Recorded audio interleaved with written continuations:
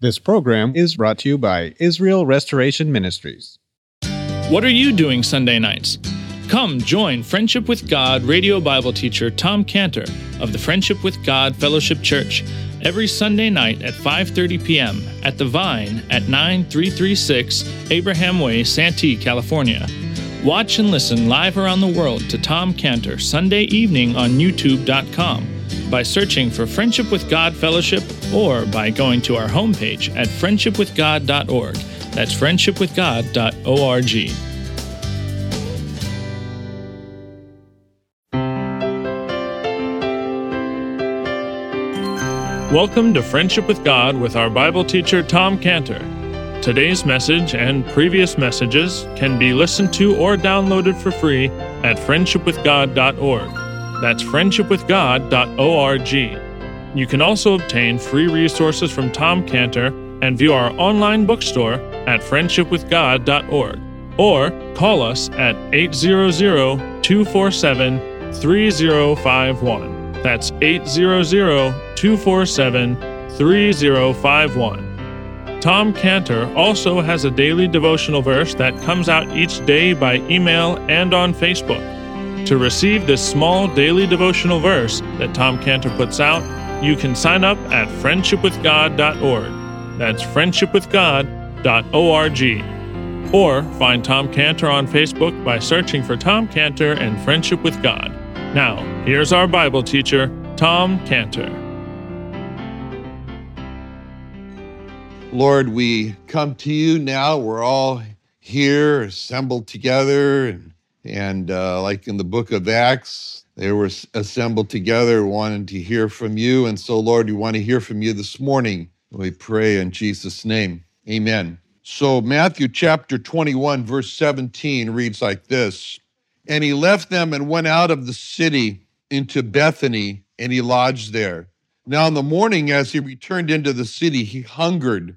And when he saw a fig tree in the way, he came to it and found nothing thereon but leaves only, and said unto it, Let no fruit grow on thee henceforth forever. And presently the fig tree withered away. And when the disciples saw it, they marveled, saying, How soon is the fig tree withered away? Jesus answered and said unto them, Verily I say unto you, if you have faith and doubt not, you shall not only do that which is done to the fig tree, but also if you shall say unto this mountain, probably pointing to the Mount of Olives, Be thou removed and be thou cast into the sea, it shall be done. In all things whatsoever you shall ask in prayer, believing it, you shall receive.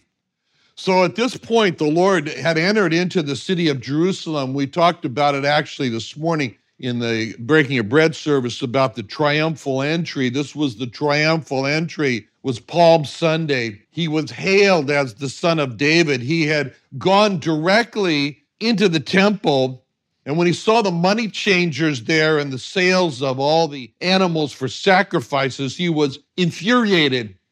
He flew into a rage in verse 12 of this chapter. In verse 12, Jesus went into the temple of God, cast out all them that sold, bought in the temple, overthrew the tables of the money changers and the seats of them that sold doves. And when he turned to them in this anger, likely he yelled, verse 13, he said unto them, It's written, my house shall be called the house of prayer, but you made it a den of thieves.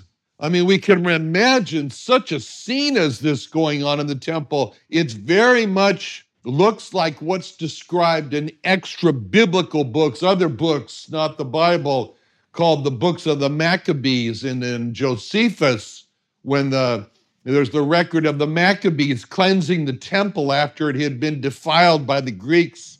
The Greeks who had demanded that the Jews sacrifice pigs to their gods. Mattathias at that time, the high priest, and at that time, just as a pig was going to be sacrificed by a Jew, Mattathias takes out from under his robe a knife. He kills the Jew that's about to sacrifice the pig, and the Greek who was present. The 5 sons of Mattathias join him in a rebellion against the Greeks. And one of his sons outstandingly steps forward as the real warrior. They nickname him the Hammer. His name is Judas. And finally, the Maccabees are able to cast out all the Greeks out of the temple, just as the Lord had cast out all the money changers and the animal sellers out of the temple in verse 12. And for all intents and purposes, the Maccabees might as well have said verse 13. Verse 13, it's written, my house shall be called a house of prayer, but you made it a place to sacrifice pigs. And just as the Maccabees had put away their daggers and got to the work of restoring the temple to what it should have been with the lighting of the menorah and then following on the first day of Hanukkah, so the Lord put away the small whips that he had made in John 2:15. It describes those small whips he made, John 2:15, to drive out these profiteering intruders, and got to the work of restoring the temple to what it should have been. And Jesus in the temple finally got its true menorah in Christ, the light of the world. And with that historic restoration of the temple, when the day that Jesus cleansed it, the temple started once again fulfilling the purpose for which it was made. And that's verse 14. That's verse 14. That's what it's all about. The temple finally being a place where the blind and the lame came to him in the temple, and he healed them. So the words in verse 14 are so significant. The blind and the lame came to him in the temple, because this is the pinnacle of like physical need, blind and lame. And they come to him in the temple. And this scene of the blind coming to him in the temple to be healed, it's so symbolic of those who are spiritually blind and need to come to him to have their spiritual sight restored. What is a spiritually blind person? A spiritually blind person is a person who cannot see who Jesus Christ is. We sung this morning, who is he in yonder stall? Who is he that the shepherds are falling to? Who is he that comes in gentleness? Who is he that's on the cross, is dying in agony and so forth? Who is he? A spiritually blind person cannot see who Jesus Christ is. A spiritually blind person cannot see Jesus Christ is God. They can't see. He's in the form of man. He's saving man. A spiritually blind person cannot see that Jesus Christ is the one and only Messiah that was sent from heaven to man. Take him or leave him, but he's the only one that's sent. A spiritually blind person is a person who cannot see that all of the Old Testament scriptures are speaking about him. He's the center of topic for the scriptures. A spiritually blind person cannot see that he's the only way to heaven. Take him or leave him, but it's the only path to heaven. A spiritually blind person cannot see he needs desperately Jesus Christ to both forgive him for his sins and to cleanse him from his sins. So this scene in verse 14 of the physically blind coming to Jesus is the answer to the question of the spiritually blind. How do I get to see that Jesus Christ is God and the Messiah and the subject of the Old Testament, of the scriptures, the only way to heaven, the Savior that I need from the penalty and the defilement of my sins? So as the spiritually blind in verse 14 are coming to Jesus, the spiritually blind understand this is the way that the blindness is taken away. The physically blind come to Jesus in the temple, and they said essentially one word to Jesus, help. And the spiritually blind have to come to Jesus with that same word, help. Just as the father did in Mark 9:24. In Mark 9:24, straightway the father of the child cried out and said with tears, Lord, I believe, help thou mine unbelief. So Jesus in the temple, in verse 14, it shows us what the temple's all about. The temple is a place where the helpless find help. The temple is a place where the blind receive sight. And then in verse 14, we see how the temple is also a place where the lame, not just the blind, but the lame came to Jesus. And we've all seen a lame person, and we've seen in the lame person that extreme desire to walk, but he cannot. He's got all the will in the world just to put one foot in front of the other and stand and support his weight, but he can't. And he looks at other people who are walking and running with syncopated coordination, one foot in front of the other, dashing into the air. He can't do it, but his full desire's there. It's there. And picture the similarity with a spiritually lame person. Spiritually lame person wants to walk with God, but he can't. He's just lame. He's spiritually lame. Spiritually lame person has all the will in the world to walk with God in his life, a steady course of Bible reading and prayer and obedience to God. He can't walk with God because he's lame. And when he tries to stand, he just falls again into sin. He's just spiritually lame. Spiritually lame person, he's got all the will in the world inside to run with God, to see what a life would be if he could have a life where he ran with God. He sees an opportunity that God's put in front of him and he runs for it. And when he tries to get up and run, he just falls down. He starts the race and he falls and he's laughed at because he falls into some sin or he's drawn away by some meaningless video game into a distraction or whatever the distraction might be. He's just spiritually lame. Spiritually lame person really wants to obey God. He can't stand for Jesus. He tries to witness for Christ, his tongue gets frozen. He's spiritually lame.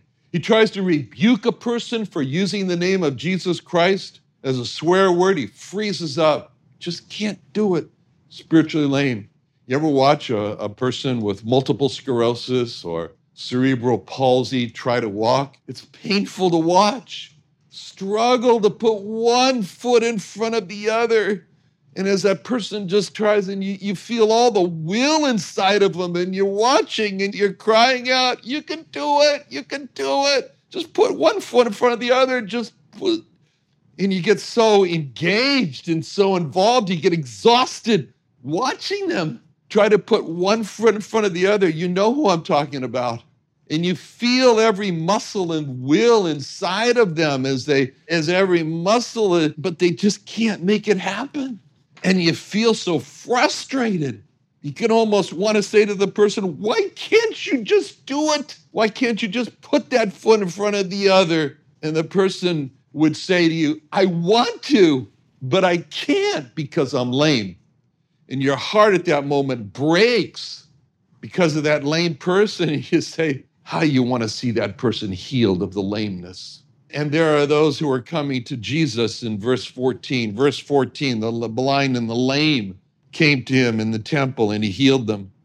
And that scene in verse 14 of the physically lame coming to Jesus to be healed is the answer to the question that the spiritually lame ask. And the question is, how can I recover from my lameness of sinning?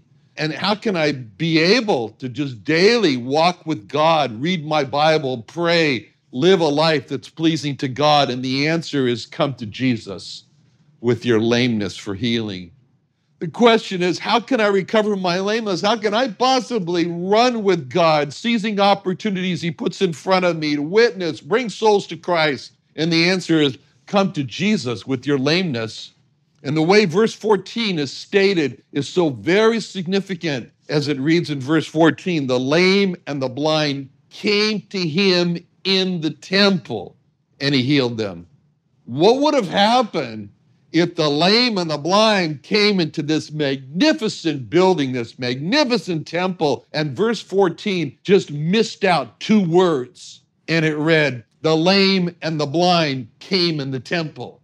What would happen if you left out the two words, to him, in verse 14? And the lame and the blind says, well, here we are. We're in the temple. Just because we're in the temple, we can expect to be healed just because we're here. Sounds kind of crazy. But that's exactly what people do today in churches.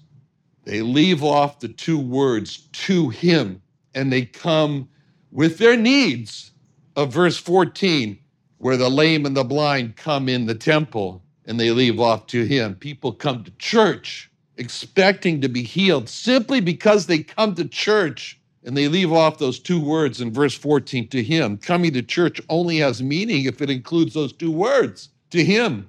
Without those two words in verse 14, to him, then without Christ, church becomes just a social club. And without Christ, church becomes just a place to meet friends, to listen to entertaining music, to listen to a thought-provoking message. But without those two words in verse 14, to him, church has lost its purpose. Church being a place like the temple where the helpless find help.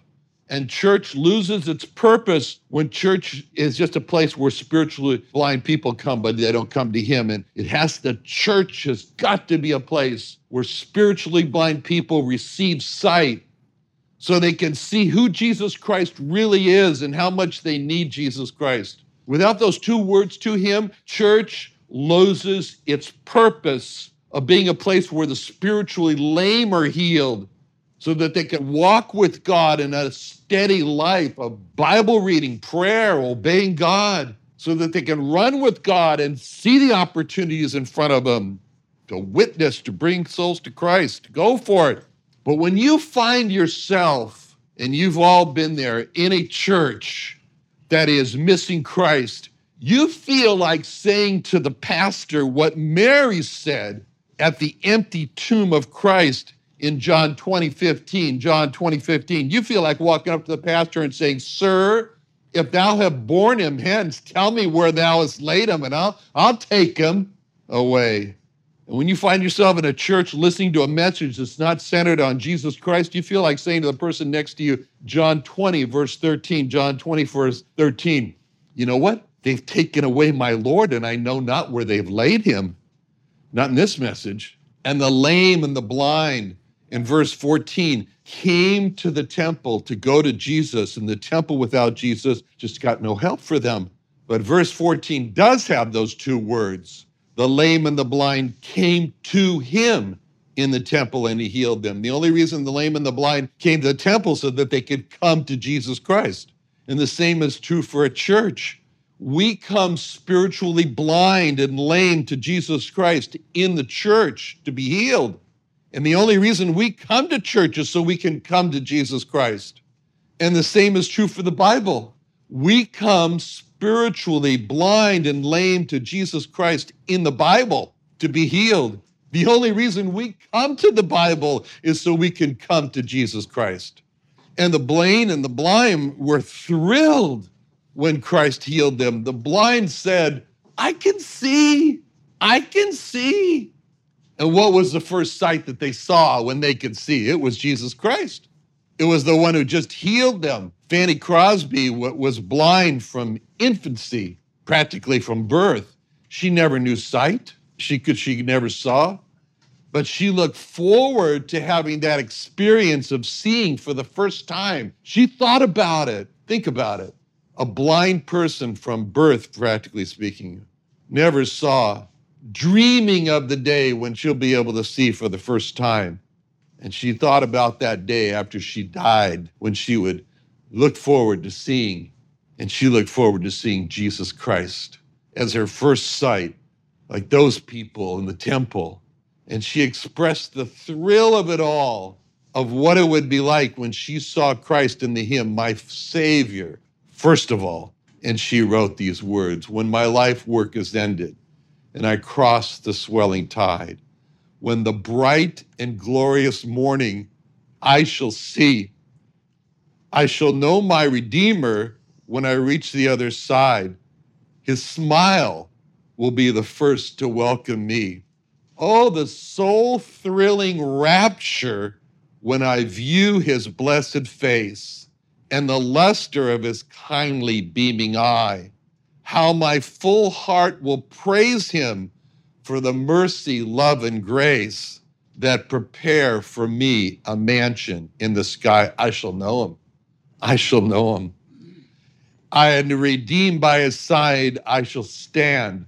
I shall know him by the print of the nails in his hand. That was her dream. That's what she looked forward to. Seeing, well, her Savior, first of all. The lame dream of no longer struggling to put one foot in front of the other, but the lame dream of Isaiah 35:5. Then the eyes of the blind shall be opened, the ears of the deaf shall be unstopped. Then shall the lame man leap as a hart, and the tongue of the dumb shall sing. The lame, so happy to no longer have just the will to walk and the will to run, but be stopped by their feet, that refuses now to move at their command. And now in the temple, in verse 14, the lame are saying, look at me, I'm jumping like a deer. I'm no longer lame. I can walk, I can run, I can jump. And this was such a happy day in the temple. It's hard for us to imagine the joy in the temple for all the blind and the lame. And this was a great day. But it was not a happy day for some others. And verse 15 says, when the chief priests and the scribes saw the wonderful things that he did, and the children crying in the temple and saying, Hosanna to the Son of David, they were sore displeased. They weren't just displeased, their displeasure hurt them. They were sore displeased. And because of the unbelief of the chief priests and the scribes, he left the temple and he left the city. We can imagine the healed and the children saying, you're leaving? Where are you going? We don't want you to leave. We can imagine that not all of the blind and the lame around had come to the temple and had been healed. We can imagine how when the word spread that he had been in the temple and he healed the blind and the lame, that there were other blind and lame who came to the temple only to be disappointed to hear, like, well, he left. He was here, but he left. You just missed him. And we can imagine that this whole scene of him leaving in verse 17 could be summarized with Matthew 13:57. Matthew 13:57, they were offended in him. But Jesus said, a prophet's not without honor save in his own country and his own house. He did not many mighty works there because of their unbelief. It's though we could just imagine that verse, Matthew 13:58, appearing right under verse 17. So it might as well read like this, or right above it. Matthew 13:58. He did not many mighty works there because of their unbelief. Matthew 21:17. And he left them and went out of the city into Bethany, and he lodged there. What a tragedy his leaving was. The chief priests and the chief scribes, what a tragedy they did. What they did was Psalm 78:40. How oft did they provoke him in the wilderness and grieve him in the desert? Yea, they turned back and tempted God and limited the Holy One of Israel. They limited the Holy One of Israel with their unbelief. They limited Jesus Christ, the Holy One of Israel. He wanted to heal more. He wanted more blind to see. He wanted more lame to work. But from their unbelief, they limited him as the Holy One of Israel. That's a warning for us, because we can also limit Jesus Christ as the Holy One of Israel by our unbelief. Another wonderful day studying the Bible with our Bible teacher Tom Cantor here on Friendship with God. Don't forget that today's message and previous messages can be listened to and downloaded for free at friendshipwithgod.org. That's friendshipwithgod.org.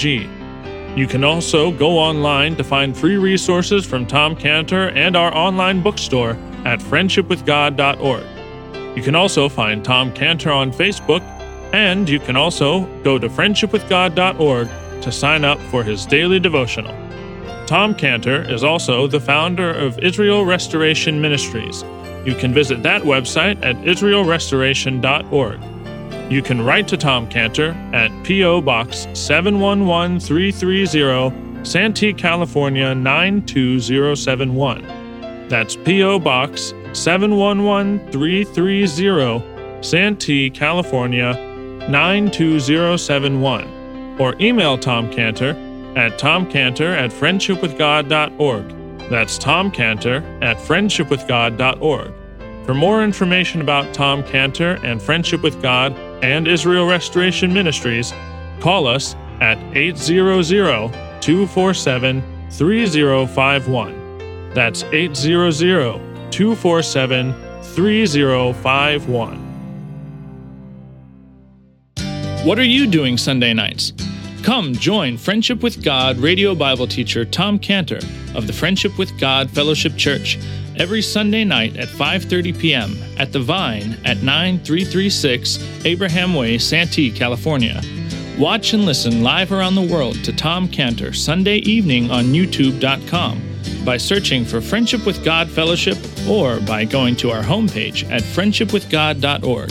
That's friendshipwithgod.org. This program is brought to you by Israel Restoration Ministries.